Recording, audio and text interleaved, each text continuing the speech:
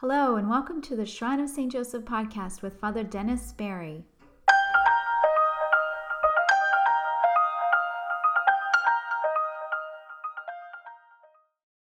Good morning. This is Father Dennis coming to you on a beautiful summer morning here at the Shrine of St. Joseph as we prepare tomorrow to celebrate the 13th Sunday at Ordinary Time.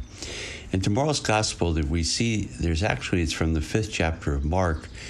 And in not that many verses, there's two very, very beautiful healings that have, I think, three qualities that are equal. The first healing is really Jesus is touched by a woman who has had a hemorrhage for 12 years. And according to the law, she was, because of that hemorrhage, impure, unclean, unable to participate in the worship of the community, considered somewhat of an outcast.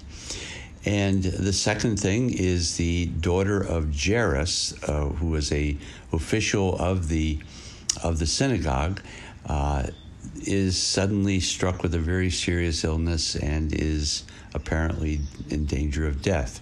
And Jesus goes to heal her.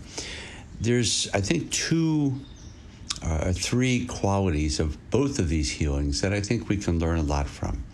The first is that Jesus' insistence on the need for faith in the face of very difficult circumstances. The woman in this case had been struggling, it says, for 12 years with this hemorrhage. She had tried everything. Nothing worked.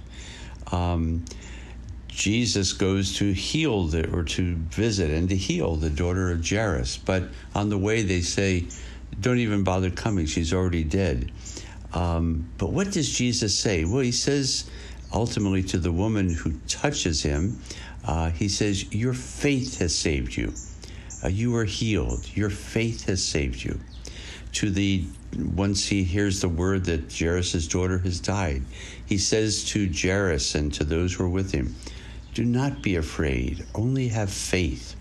There is this certain interior toughness, I guess that's the best way to describe it, that I've seen in so many people through the years they're interiorly tough, not tough in their way of dealing with others, but there's a certain interior force or strength that they have, which really comes down to faith, the ability to believe that God is greater than all that. So the first thing that we can learn is the absolute power and need for faith, no matter what the circumstances we're facing.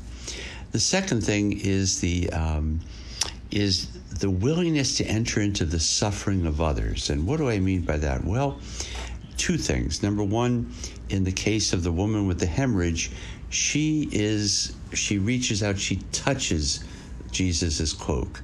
To touch Jesus under the circumstances would have again made him ritually impure.